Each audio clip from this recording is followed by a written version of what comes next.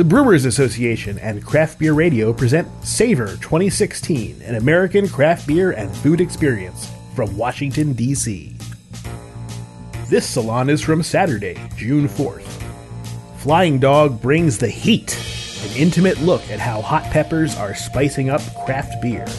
Presented by Matt Brophy from Flying Dog Brewery, Ed Curry from Puckerbutt Pepper Company, and Tom Toth from Voodoo Chili Sauces. All right, ladies and gentlemen, we're going to begin our last salon of the evening for Savor this weekend. So hopefully you've all enjoyed your time here. My name is Bradley Latham. I'm the Senior Event Manager for the Brewers Association. We're the company responsible for Savor, and thank you all very much for being here. We hope you really enjoyed your time. We have a wonderful presentation for you this evening. This salon, as well as the rest of them, have been recorded by craftbeerradio.com. And if you'd like to listen back to this one or any of the other ones we have, they'll be available next week at craftbeer.com. So please check that out and listen to them. So this evening, we have a few people here to talk to you about peppers and beer and heat and deliciousness. So our first presenter is Mr. Matt Brophy from Flying Dog, as well as Ben Clark from Flying Dog. We also have Voodoo Tom Tom from Voodoo Chili Sauces, and Justin Loschel from Puckerbutt Pepper Company. So that is a well-named company for the people that created the hottest pepper on earth. So these guys are going to talk to you a little bit about the heat, the sweet, the interaction in wonderful beers that they've created. So I'd like you guys to take it away. And as we go this evening, if you have any questions, please just raise your hand, and I will come hand you the microphone because we are recording them. So I just want to get it recorded. Go ahead, Matt. Thank you, Bradley, and thank all of you for coming to our salon here. So real quickly, Flying Dog is the largest brewery in Maryland, but in terms of when you look at kind of breweries worldwide and the various sizes, we're actually small, agile, and independent. And at any time, we can have a casual conversation that can turn into a concept, we can get the ball rolling, and we can have products out in the market relatively quickly. And that's how the Heat series started. Both Ben and I, we are fans of peppers, hot foods. We started a conversation just casually over the winter, and started coming up with some ideas and some concepts, and thought that a series of pepper-inspired beers would be something fun to do. So we got the ball rolling, and we quickly came up with all 4 concepts, 3 of which we have here today, and began the process and got underway with production. So we'll be going through the beers. We have, like I said, we have all 3. We have the pretzels for you guys to munch on. We've saved, I think that it was probably smart for the BA to save this as one of the last presentations of the night, because after this, your palate will probably be burned up a little bit, but not too bad. I think you guys will actually like the selections. The last one might be a little bit on the hot side. Now, I love the Savor event. I didn't fact check this. It seems that every year there's 72 breweries and 144 beers, with each brewery bringing 2 beers. And you have, of course, food pairings with all of these beers. And I think it really is nice to highlight the culinary aspect in terms of the food, but also I think it makes people think a little bit about how beer is also a culinary product. Brewers are like chefs in many ways, and of course our pots and pans may be bigger than what you'll find in a chef's kitchen, but we really do the same thing. We take agricultural inputs, we take what we know and love about the art and science of what we do, which is brewing, and turn them into what I like to consider beautiful and flavorful artisanal beverages. And so that's really what we do. And when we look at what the primary ingredients are in beer, of course, you have barley and you have different yeast varieties and different hop varieties. And even just with those combinations and all the different varieties that are out there, you really end up with an endless amount of creativity. You could keep brewing again and again every day using different variations and never brew the same thing twice. Now, when you take that a step further and you start working with other agricultural inputs, you can come up with things that are even more interesting and more fun in some cases. And that's what we're looking at here tonight with the Heat series.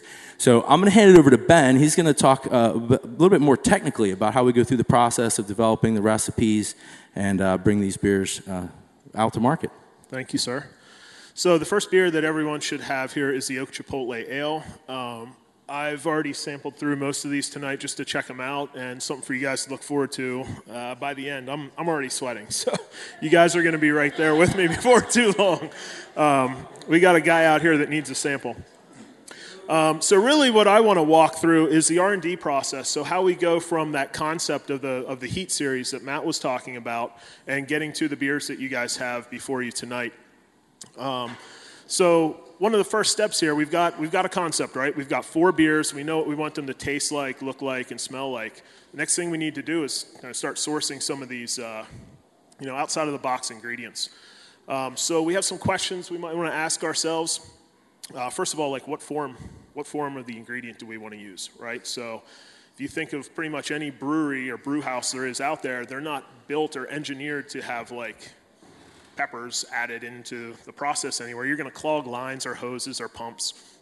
So, what we're looking to do in this case is get a freshly ground chipotle powder. It's easy for us to add into the process. It does a couple things for us. It mainly allows consistency of the product. So while we're looking at that form, we're also looking for consistency, right? So you might have, container of the pepper powder here, thousands of different peppers homogenized in this batch. That's consistency batch over batch that you can rely on instead of grabbing 20 or 30 peppers that you're throwing in the beer that might have slightly different heat levels. You guys would know better than I do, but I think there's a pretty big variation in the level of heat between one pepper to another, even in the same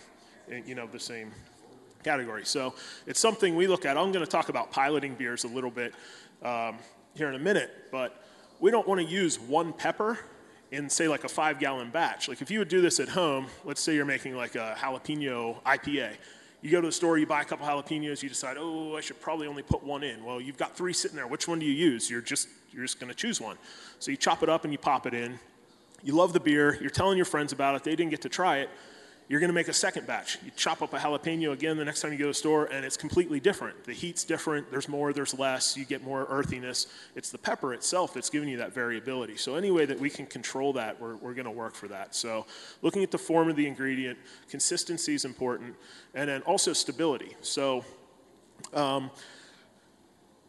really this powder that we're using, we want to make sure it's stable on the shelf. Like what's its shelf life? We want it to be as fresh as possible, obviously, when we're adding it to the ingredient, or to the beer. But what does this ingredient do in the beer when the beer's sitting on the shelf? Is it going to kind of stay flat and other attributes of the beer are going to drop off? And then this pepper powder is really coming through? Or are you picking up this Chipotle ale and you don't get any Chipotle at all? So these are considerations that come into play later. Some questions that we would ask our suppliers, it's like, is this a year-round product? If we're worried about a year-round production of this beer, we want to know is there seasonality to this? Are we going to get it from one part of the world at one time of the year, another part from another? Are there variations there? As Matt was saying with agricultural products, these are inputs that we're putting into this beer that is an agricultural product. So we want to make sure that we have as much consistency there as possible. So specific to the Oak Chipotle, you've got two main inputs. You've got the Chipotle. Again, we're using a powder here. And you've got the oak. So being a production brewery, using that powder, that's one way to kind of get around some limitations when you're making large quantities of beer. On the other hand, you've got the oak aspect, right? So we don't have the space at the brewery currently to rack all this beer over into barrels and age it for a couple months in what would be hundreds of barrels. So we worked very closely with a local partner of ours to freshly grind these Chipotle peppers and then take toasted oak chips and homogenize the two products into what we like to call an infusion. And we'll add those post-fermentation to the beer. We'll allow kind of like an extended aging period so that that surface area from the oak, which is in a much smaller form than you get in a barrel, can extract all that oak character. You get the Chipotle character, and you got the beer that's sitting here in front of you. So it's something that we couldn't really bring to market or bring in front of you here without the ability of kind of using every tool in our toolbox and using kind of like that oak chip. And small brewers and brew pubs or home brewers, if the beer is not being packaged and sent out to market, it's a little bit different of a situation. So we want to make sure that as we go through this process, that the ingredients that we're using, as Ben said, are not only stable on the shelf before we use them, but then also stable in our product, because we want the customer to have a good experience with our beer every time. And from one six-pack, the Oak Chipotle, to another, always tastes the same. Thank you for the clarification. No, it's just I'm just adding on. Sorry. I think there might be a question. Are we going to do questions as we go? Okay. So, sorry, as a home brewer, could you elaborate more a little bit on your post-fermentation process of adding the chipotle? Like, I kind of like you trailing, you said oak chips, but how are you doing the chipotle? Is it a slurry or? So what we've actually done, so if you think about a pepper ingredient, or at least what we've learned, is if you add it to the hot side of the process, or in your kettle or whirlpool, you're going to get mostly the heat. Excuse me.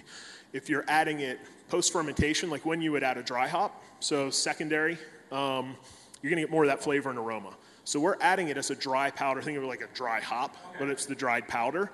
And then the oak itself is incorporated into that powder. So when we're weighing this out to add to the vessel, it's all in one. So you're getting the two ingredients together. So what we had to do up front was, and I'll talk more about this in a bit, but kind of come up with our own blend of the amount of oak and the amount of chipotle so that when we put these two together and they age for a long period, right? So the oak's going to take a little longer to extract. That we don't have too much chipotle character there.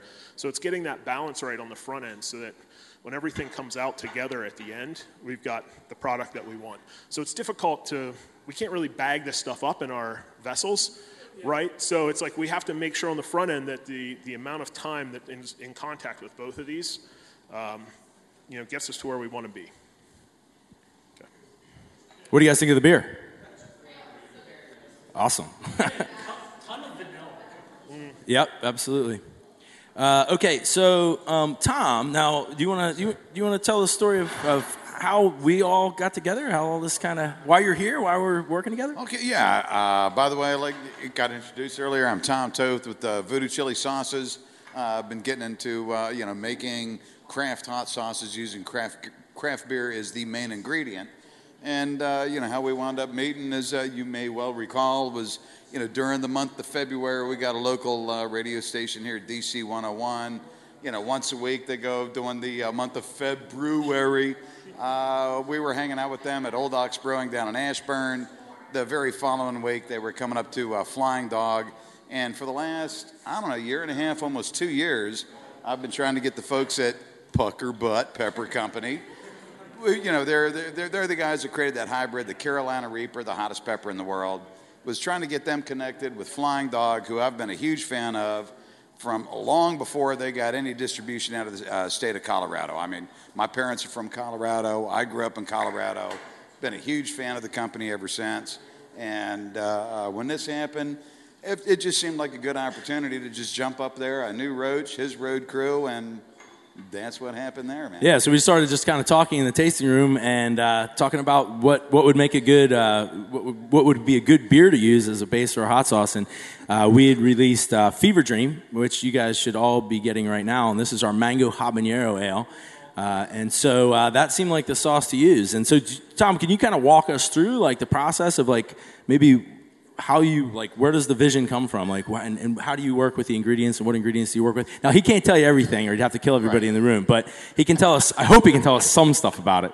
Well, with the craft beer sauces that we've, been doing here during the last, year and a half, it's very different from working with traditional sauces. I mean, those, they're pretty easy. You know what you want, you know what your ingredients are going to be in there.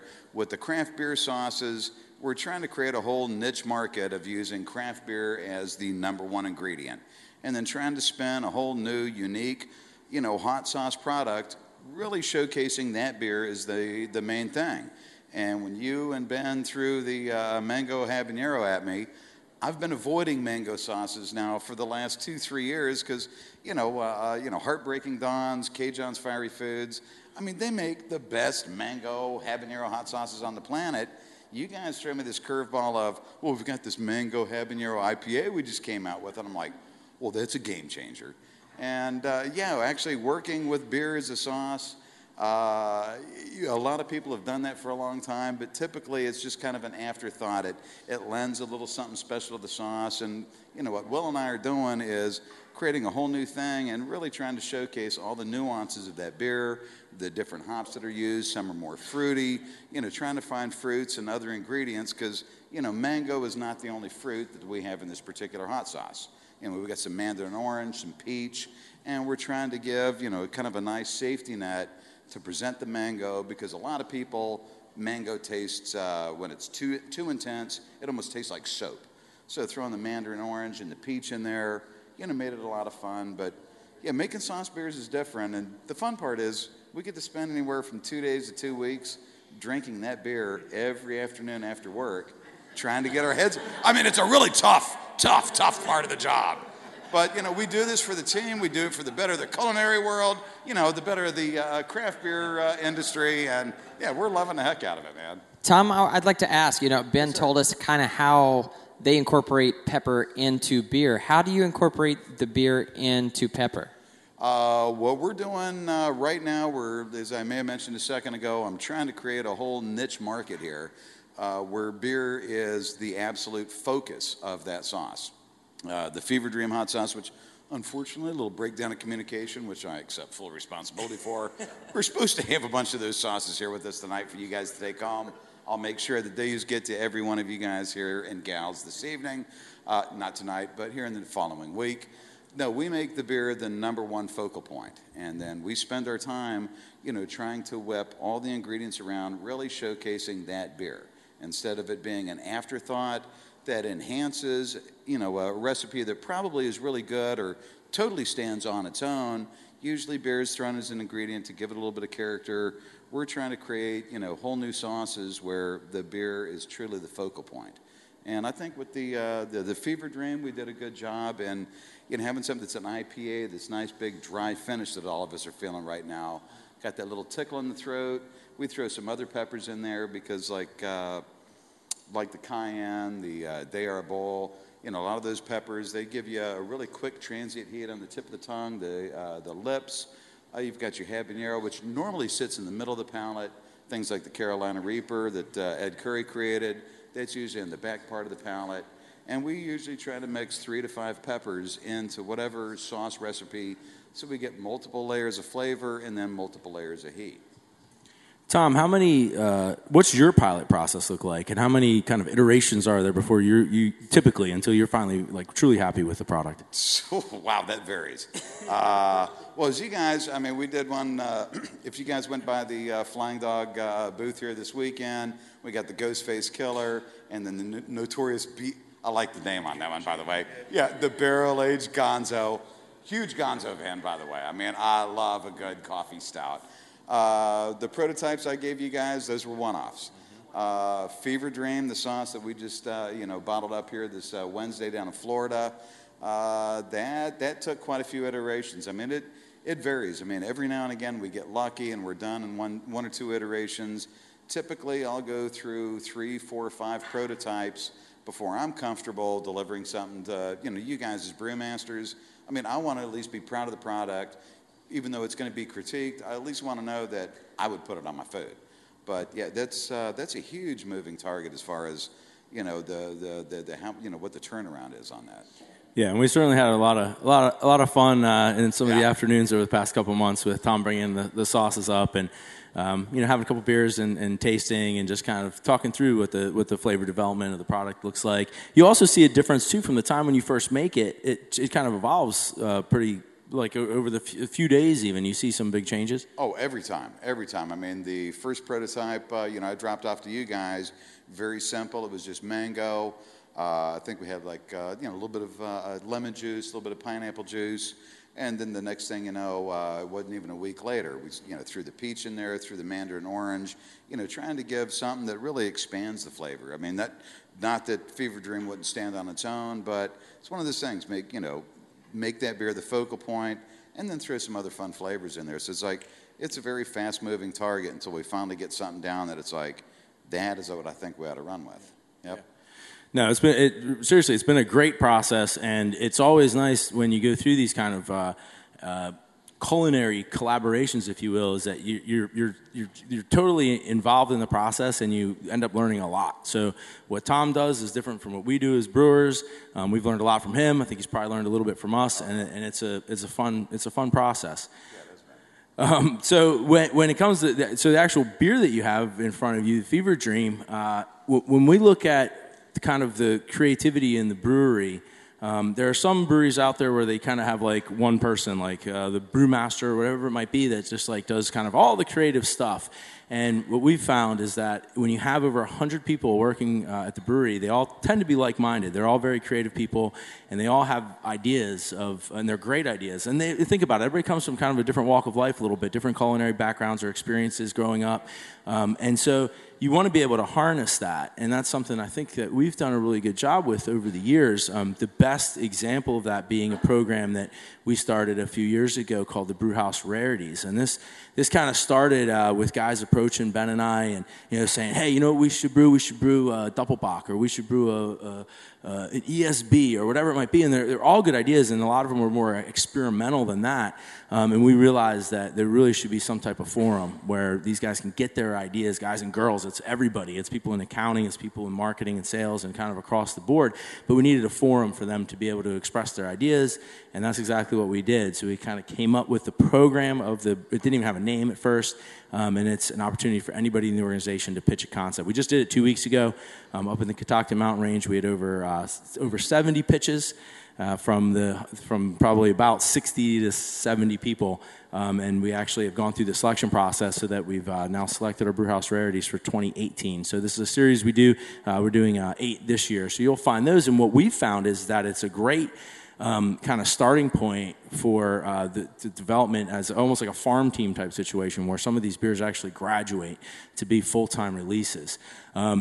Fever Dream is an example of that. It actually started before it was a Brewhouse Rarity as just brewers experimenting with mango habanero and our Raging Bitch. I actually added those components to a firkin, which is basically like a small beer keg, and we just would have it at the brewery and we try it, and we absolutely fell in love with it.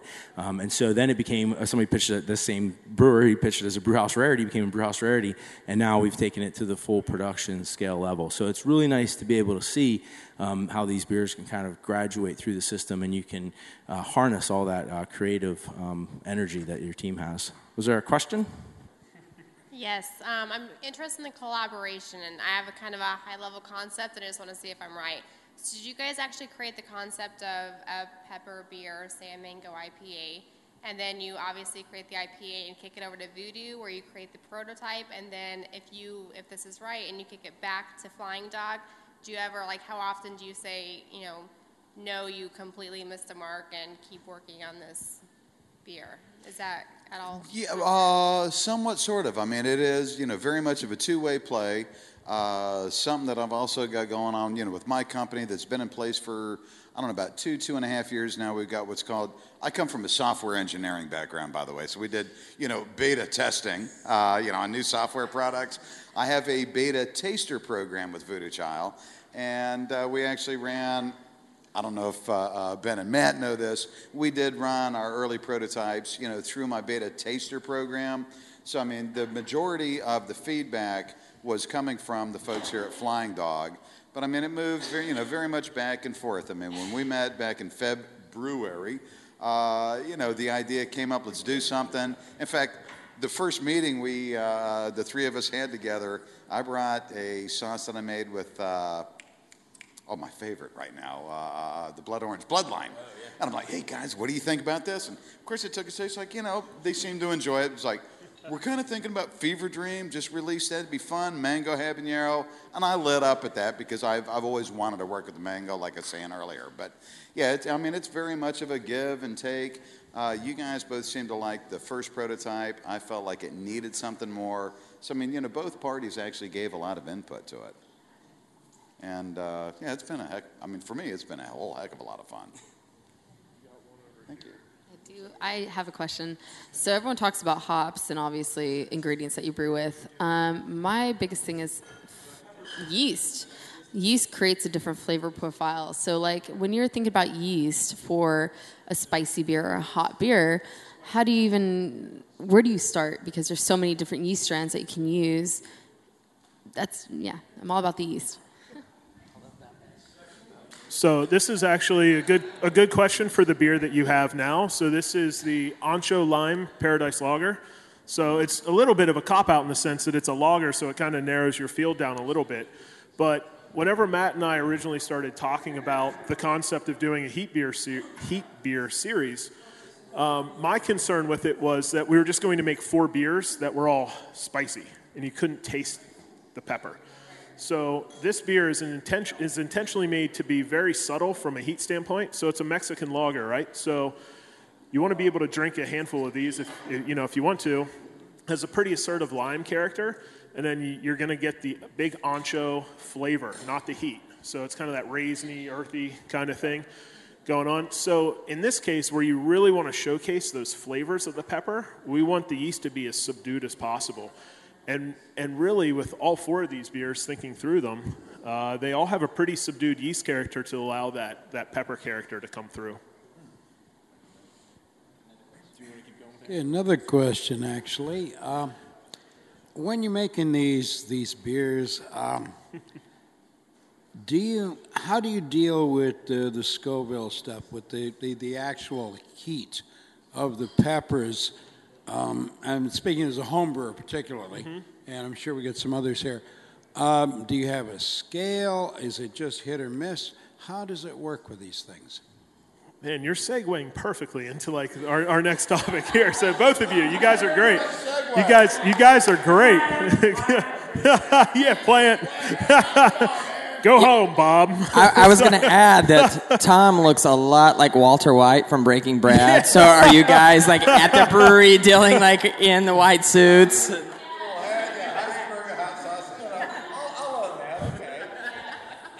So really kind of the next step here is to talk a little bit about lab scaling and piloting these beers. So the question really is, how much of this pepper do I put into a beer? How do you know, right? You can go on the homebrew forums and you can read up about it, but you're not really tasting somebody else's beer. You want to figure this out for yourself a little bit, right?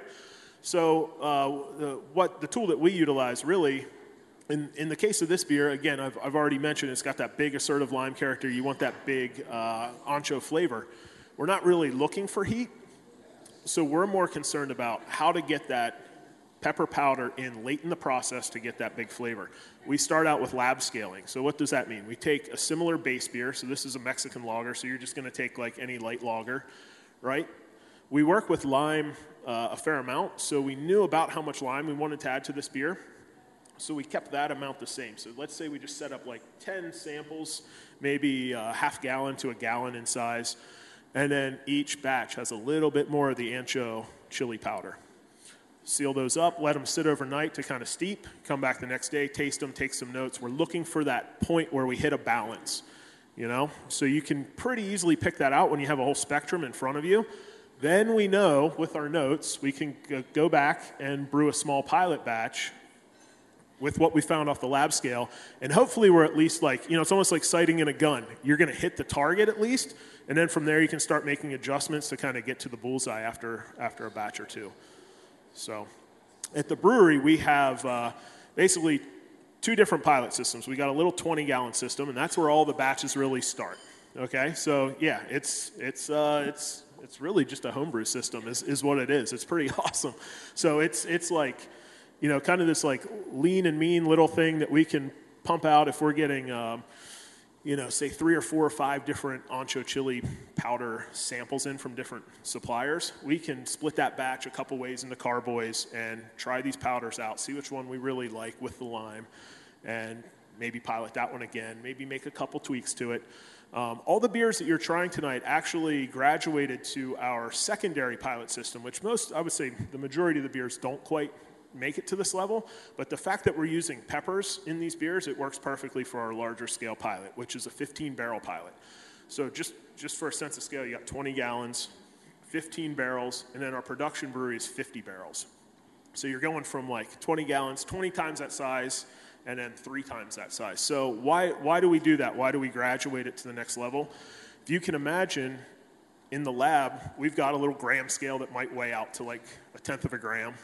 And we're adding this stuff into like what is essentially a beer bottle. You don't have the most precise measurements, right? So you scale it up to 20 gallons, you're getting a little more precise. But when you jump that up to the 15-barrel scale, you're really going to show if your scaling's off a little bit then you're only scaling 3 times. You can really fine tune where you want that heat and where you want that flavor. So it really works well with the pepper beers. We got a question over here. I got a question as well. Why are you using powder as opposed to actual peppers? Yep, great question. So this ties back into consistency a little bit, which I talked about before, and we've kind of alluded to it a little bit. So let's say we're piloting and we're doing the Carolina Reaper Peach IPA, which you guys will taste here in a little bit. So on a pilot scale, this is the hottest pepper in the world. We might be using a sliver off this pepper in 20 gallons, right? Have we picked the hottest pepper of the Carolina Reaper? Is this the most mild pepper? Is it somewhere in between? We don't know. But then when we scale it up from 20 gallons to 15, now we're using 4 peppers. Are these the hottest? Are these? We don't know. So we're kind of all over the place a little bit. Just from a consistency standpoint, we want to use a powder that's a blend of, it's a homogeneous blend of multiple peppers so that we're ensuring consistency as we scale. It just makes it a lot easier for us. I need to defer my question Another thing that's great about the 15 barrel, am I like going over on time here? We're good? Okay. Another thing that's great about the 15 barrel, this is like what I love at the brewery. This is like, okay, this is like what I love to do like day in and day out. It's all the lab scaling and the piloting of the beer. So we pilot maybe 3 or 4 beers a week at the brewery. So the lab scaling is really important. If you think about piloting a beer, you guys know as homebrewers, it's going to take 2 or 3 weeks to get to the point where you can taste the finished product, right? Well, the lab scales, we do those in 24 hours, so you can kind of hone right in on something. When you're working on, again, 3 or 4 beers a week, it really helps you keep everything moving along. But what's great about the 15 barrel system is it's basically it's like a mini production batch. So we can run that through our actual production packaging line. We can do all the analytics through the lab on the packaged beer. We can age it hot at room temperature cold. Before we're even brewing an actual production batch, we know what that beer is going to taste like when it's 3 months old. So that ties back to the stability I was talking about early on when we're looking at sourcing raw materials. You look like you're confused. No? Okay, cool. Okay, inquisitive. You tricky bastard. Have you played with a pepper that just didn't work in a beer? You know what? So the 4th beer in this series, the Heat series right now, it's essentially a Belgian wit. So there was a question before about yeast playing into, I don't know where she went. Of course she's gone right now. So if there's any beer in this series that is going to have a yeast character, it's going to be the last beer. So it's essentially a Belgian wit with jalapenos. So how do you use jalapenos on a large scale? Well, you want to use the real things because the powder doesn't taste like a fresh green jalapeno, right? So we're obviously going to use like a fresh puree. So we're just at that point. We started out with powders. Powders just don't work when you're looking for that fresh flavor. Something like a chipotle where you're getting that smoky, earthy kind of character, that works. Same with the ancho. With the Carolina Reaper, it's all about heat, really. There's not going to be a ton of flavor there. So it works in that case. But with a jalapeno, you guys know what a jalapeno tastes like. I mean, you've got that big green earthiness. You want that. You don't want the dehydrated, version of that. You want that fresh green quality. So it's finding suppliers that we can work with that can get that pureed product into us, in a form that we can use. We're not going to bring in 4,000 pounds of jalapenos and sit there like, okay, guys, it's going to be the chopping day this week, and we all get out cutting boards. And after 20 minutes, we're like all red in the face. You can't touch anything. You can't go to the bathroom. It's a mess. So yeah, we'll source a product that we can obviously pump into our vessels in a fresh pureed form. So. I just have a quick technical question. Do you guys just throw everything in the batch, the seeds and all, or do you pull the seeds out? Yeah, so that's a great question. So right now with with the powders, with the Carolina Reaper, the seeds were in there with that. So that was everything. So we've just started getting some of the purees in for the jalapeno. The one was in a container I can't see into, so I don't know what I've got there yet. In the other one, you could see that it was de-seeded. So we're going to play with those and see what type of flavor. I'm mostly concerned with flavor and obviously heat a little bit, and see what we get. So that's kind of some of the fun of it. You get a couple products. It's kind of like going to the homebrew store. It's not like you're going to taste every malt before you start buying it to figure out what you want. So are we going to have a spoon out and be tasting the jalapeno puree? Sure. Were we foolish and were we kind of doing one of these things with the Carolina Reaper powder? Yeah. Did we rub our eye later? And yeah, it's all that. Yeah. So, But we could talk to Tom. Like, I think a misconception of peppers is that the heat comes from the seed, but it's really the vein down the side, right? The membrane. The technical term is the placenta. Yeah. Oh, there we go. The microphone. Forgot about You're that. eating a pepper placenta. It's actually called the placenta, where the seed is connected to the pepper. That's predominantly, where the capsaicin producers are at, is right in that white, almost kind of foamy looking area when you cut a pepper in half. My question was also for Tom. For your sauces, what do you look for in the beers? Like, what specifically do you want for your sauces from using beer exactly? That's actually a very fun question. Thank you. And that's part of the quote-unquote tough part of the job is Will and I, well, as these guys well know, I mean, they gave us a lot of fever dream for this particular batch. I mean, there's some beers after 2-3 days we figure it out. We've had one, he was here doing a salon last night, another, beer owner. It took us well over 2 weeks. I mean, we drink that beer every day after work, like a pint, 2 pints. No, and we're searching for that. I mean, I'd like to say I'm an expert. This is actually a new niche market that we're trying to help spearhead. But that's the thing that we're looking for. We sip on the beer. We're looking for all of the nice aftertaste, the nice esters that you're getting from the variety of hops. You get a lot of neat, fruity flavors out of that. What are the yeasts giving us? And, there's quite a few times where we'll either go back to the brewery, like we've done a lot of stuff with the Detroit Theory. There's been a couple times I've actually had to go back to the brewery and hang out with a lot of their regulars. And it's like, what are you getting here? And it's just that whole process of sipping, drinking, thinking. We've got a huge catalog of hot sauces that we've made the last, 5, almost 10 years. I don't want to sit there and pour beer in an existing sauce. I want to craft something new, and that takes us a while to figure that out. But we just sit there, drink the beer. Sometimes it's 2 days, sometimes it's 2 weeks. But eventually, we really ferret out, which flavors are there that we want to either exaggerate, accentuate, complement. In the case of Fever Dream, we brought in some other fruits that weren't even in the beer because we felt like it provided a really nice safety net to really get the beer, the mango, the habanero to really play. And I mean, that one, heck, we've got 5 different peppers in that. And again, just to make it play, but we really want to make the beer the focal point. That's what I want you to smell. That's the first taste I want to give you.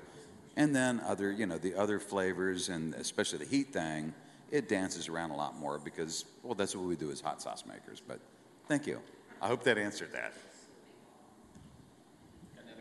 I have another question. So when playing with the balance of hops and heat, the HH, so hops and heat, how do you find the balance?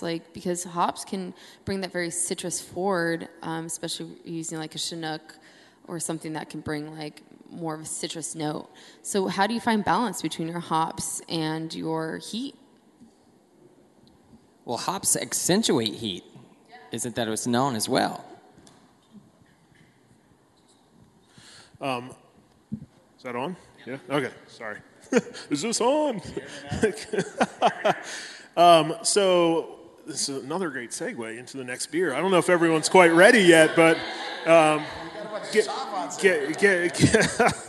getting a little ahead of ourselves. But so the next beer will be the Carolina Reaper Peach IPA. So first beer here in the series, or in the beers, well, we got the Mango Habanero, which isn't part of the series, but is a hop-forward beer. The Carolina Reaper is going to be your most hop-forward beer of the group, so it also has a peach note to it. So we've used, I think it's Galaxy and Mosaic, which our Galaxy and Mosaic that we happen to have in-house with this real nice, juicy, kind of like white peach character going on. So you add that. You guys will see here in a bit. I'm talking about a beer that you don't have yet. You guys have it? Oh, okay. Got it. I thought we were still full with the Ancho. No. Okay, great.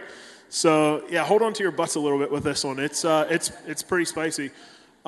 This is a pilot batch, actually. So this is a second pilot batch. What's pretty cool about this is, I don't think you really see a lot of production breweries kind of putting out something for anyone to taste that isn't a finished product. So this is just an iteration of hopefully what we're hoping to get to. You can see it's unfiltered. I don't know if the carb levels may be quite right on it, but okay. what we've found with this beer is that the more heat that we add to it, the more it subdues kind of that peach and hop note. Okay? So we've already brewed the next iteration of this, the third batch, and we've doubled the amount of Carolina Reaper powder. So you can use your imagination a little bit. This guy's not loving that idea, but perfect. Okay, so our thinking is, and really you're on point with pretty much 90% of the brewery, but you got these two guys here that love heat and really, yeah. So it's a Carolina Reaper pepper, right? So it's the hottest pepper in the world, and we really want to do justice to that pepper. Now, is this going to be the hottest beer in the world? Probably not. We're not trying to do that, but we really want to make sure that the beer is hot as shit. So we're going to get that heat in there. Okay, yep.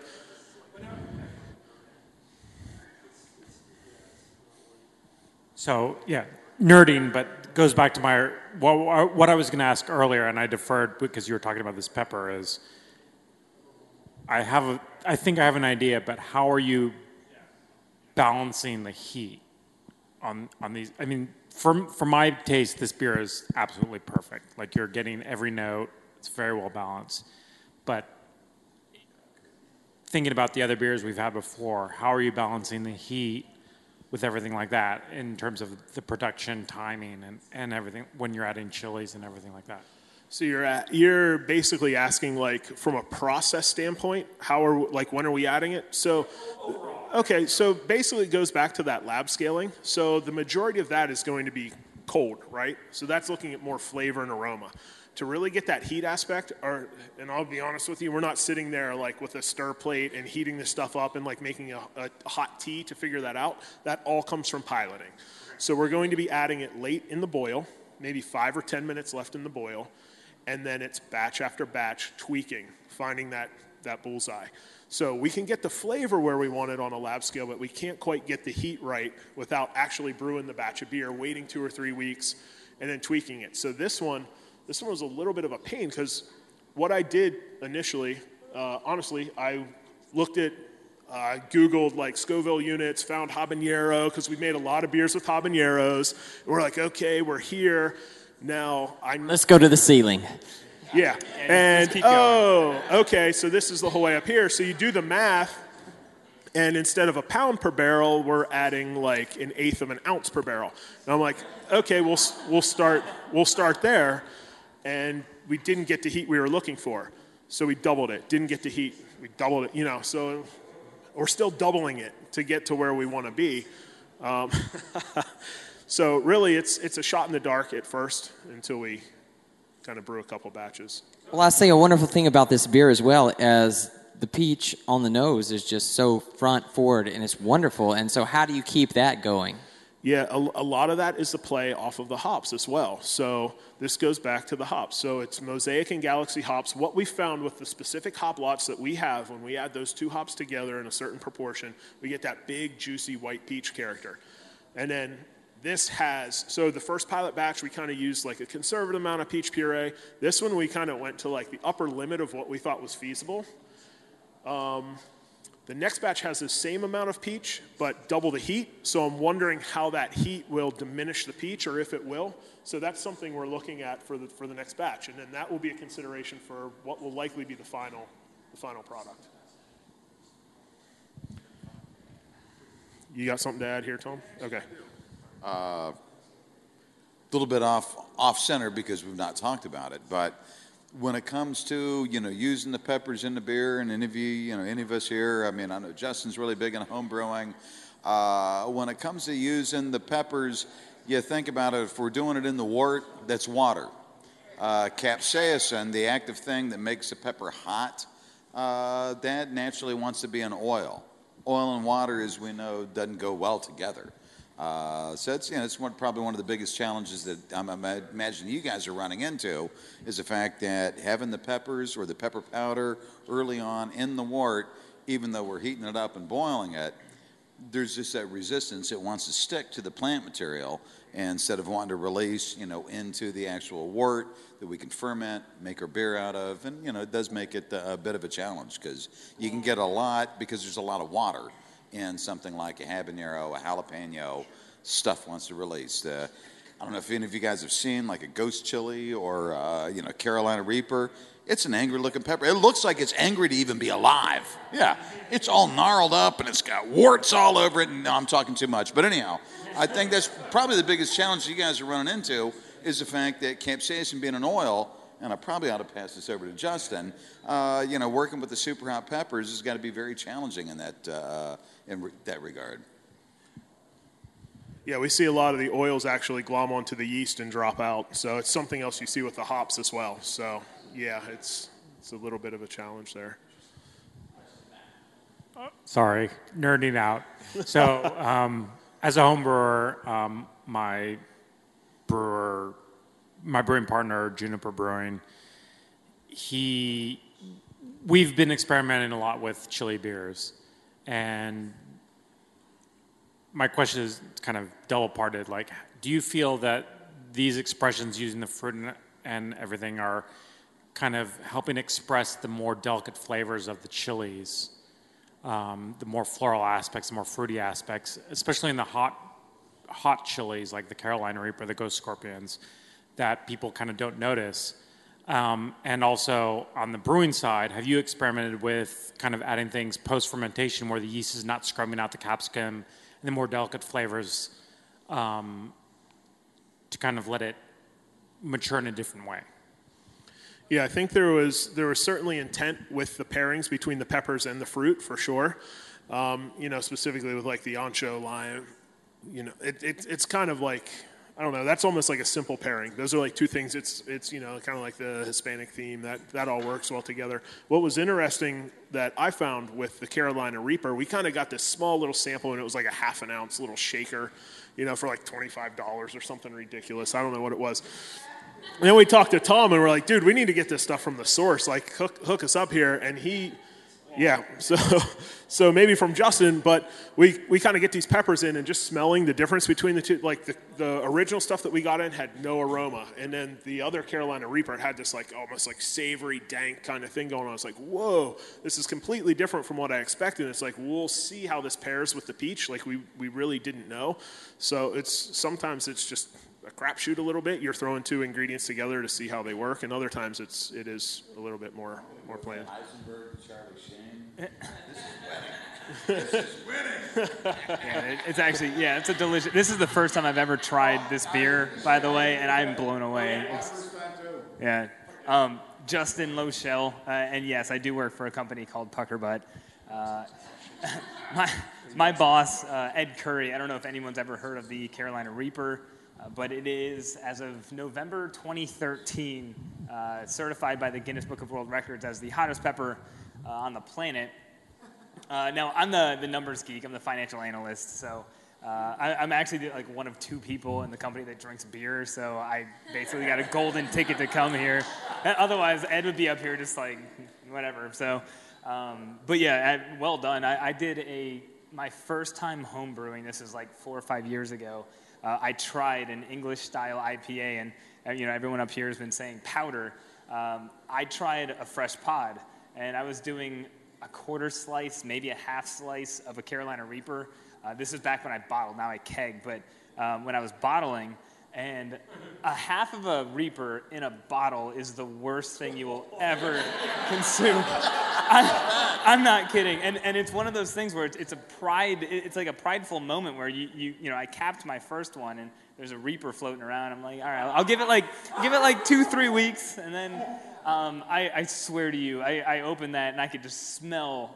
And I took a sip, and like my lips blistered, and so I realized I did it wrong.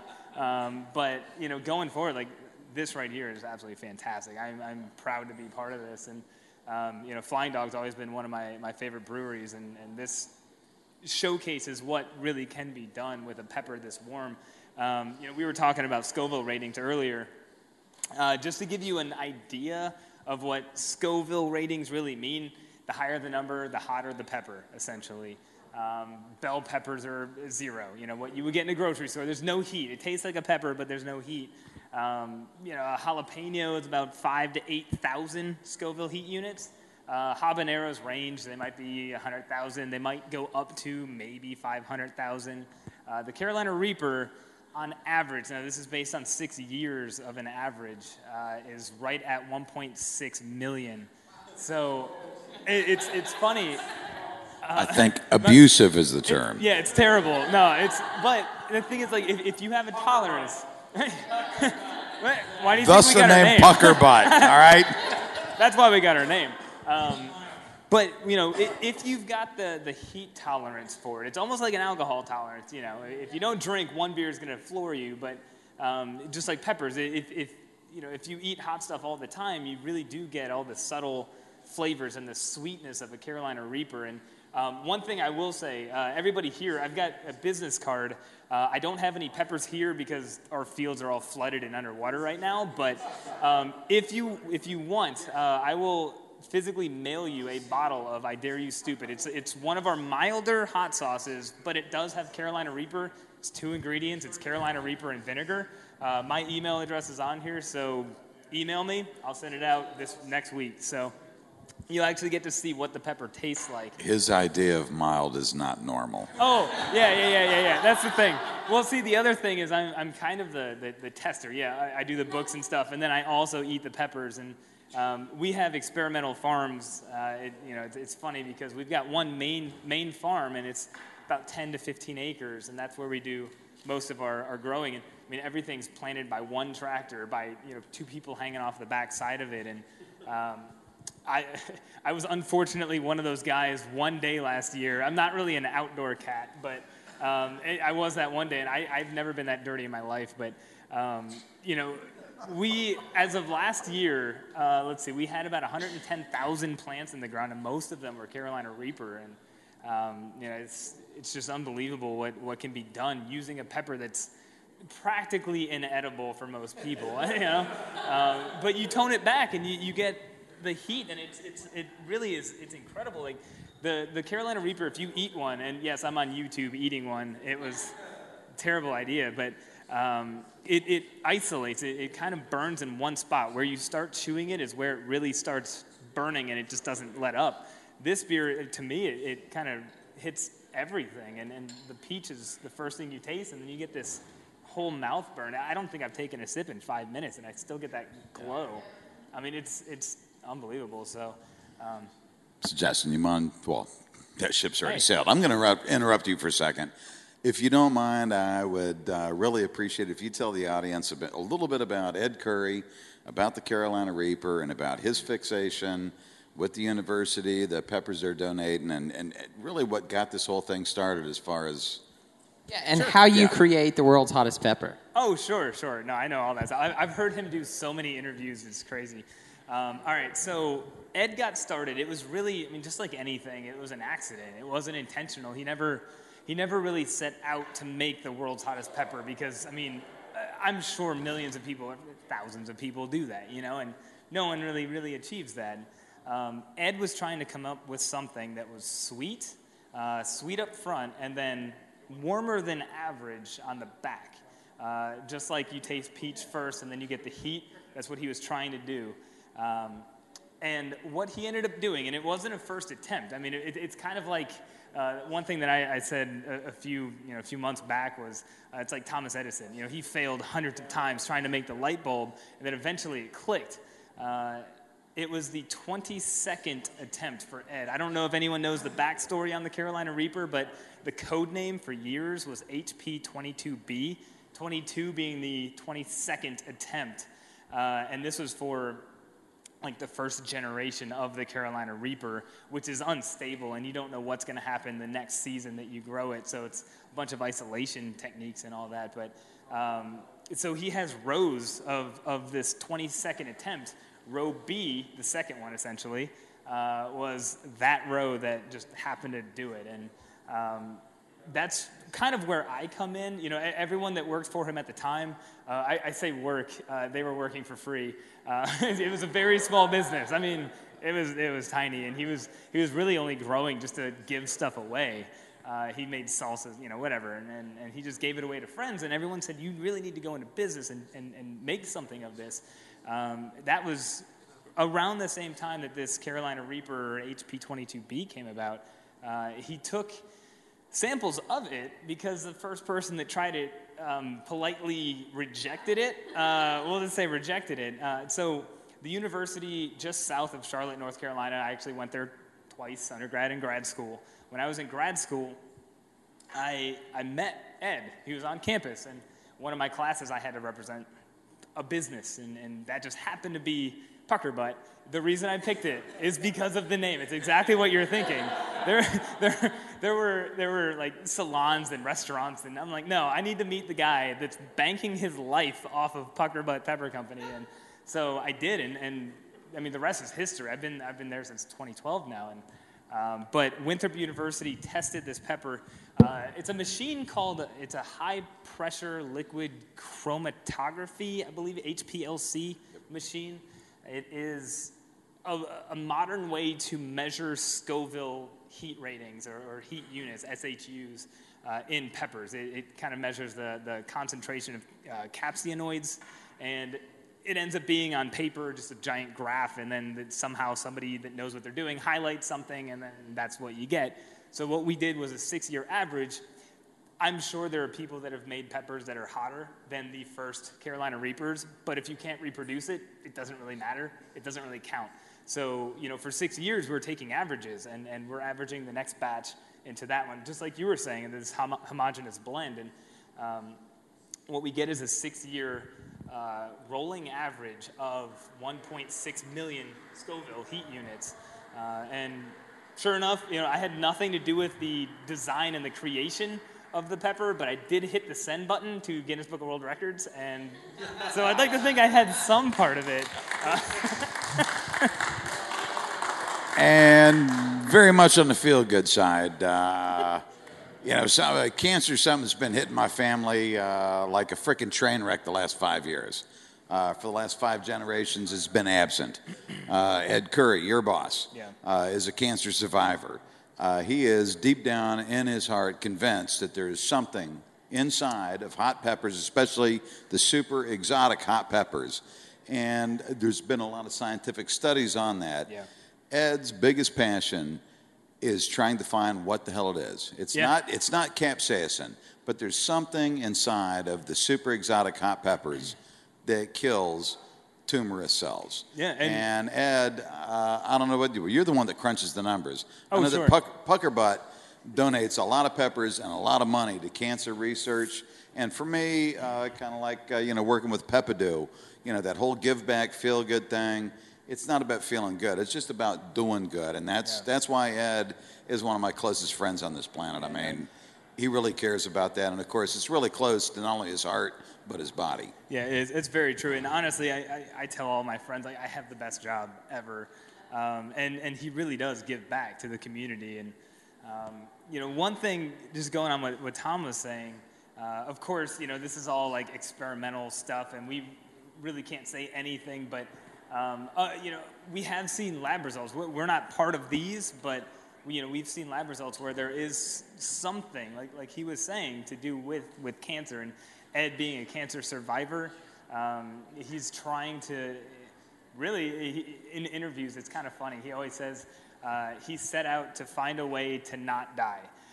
And I mean, it's funny, and it's kind of a little macabre because it's like, what can you do to prolong life? And he truly believes, and I mean, I believe in him, that there is something to hot peppers and spice and diet and all that. So, yeah, I mean, there's a lot more to it than just eating a pepper and burning, There's a lot more. So, trust me, we've all been there.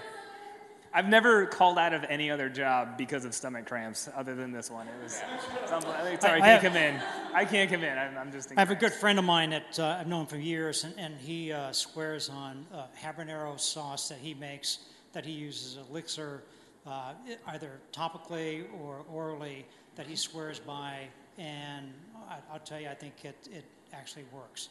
But what I wanted to say earlier was that I think I like all your beers. I think they're really great, and I think what I really like about the heat is it stays in the palate. It doesn't hit your gut, which I really appreciate. Because I don't. So I think that's really a perfect job on mixing. Right. Yeah, we don't want to go there, but it really does. It stays in your palate, stays in your mouth. It stays there. You pick up the peach, the mango. Well, I'm allergic to mango. Just the skin, though, so we're safe. But it's really good. I think they're all very great beers and working very well. Yeah. I would agree. You guys did a wonderful job of creating the balance there, because there's the heat, there's the spice, but the beer still shines through. And so, wonderful job, you guys. Any last comment from you? Not really. Thank you all for coming to the salon. It's been great. Any last comments from you guys? Yeah. Tom? No? You good? You good? I'm good. Thank you guys very much. Thank you.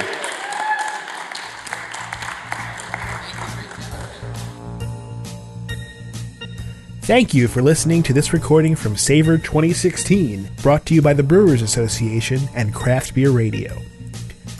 You can find the rest of the salons from Savor 2016, as well as all of the salons from previous years of Savor at craftbeerradio.com/savor or on craftbeer.com.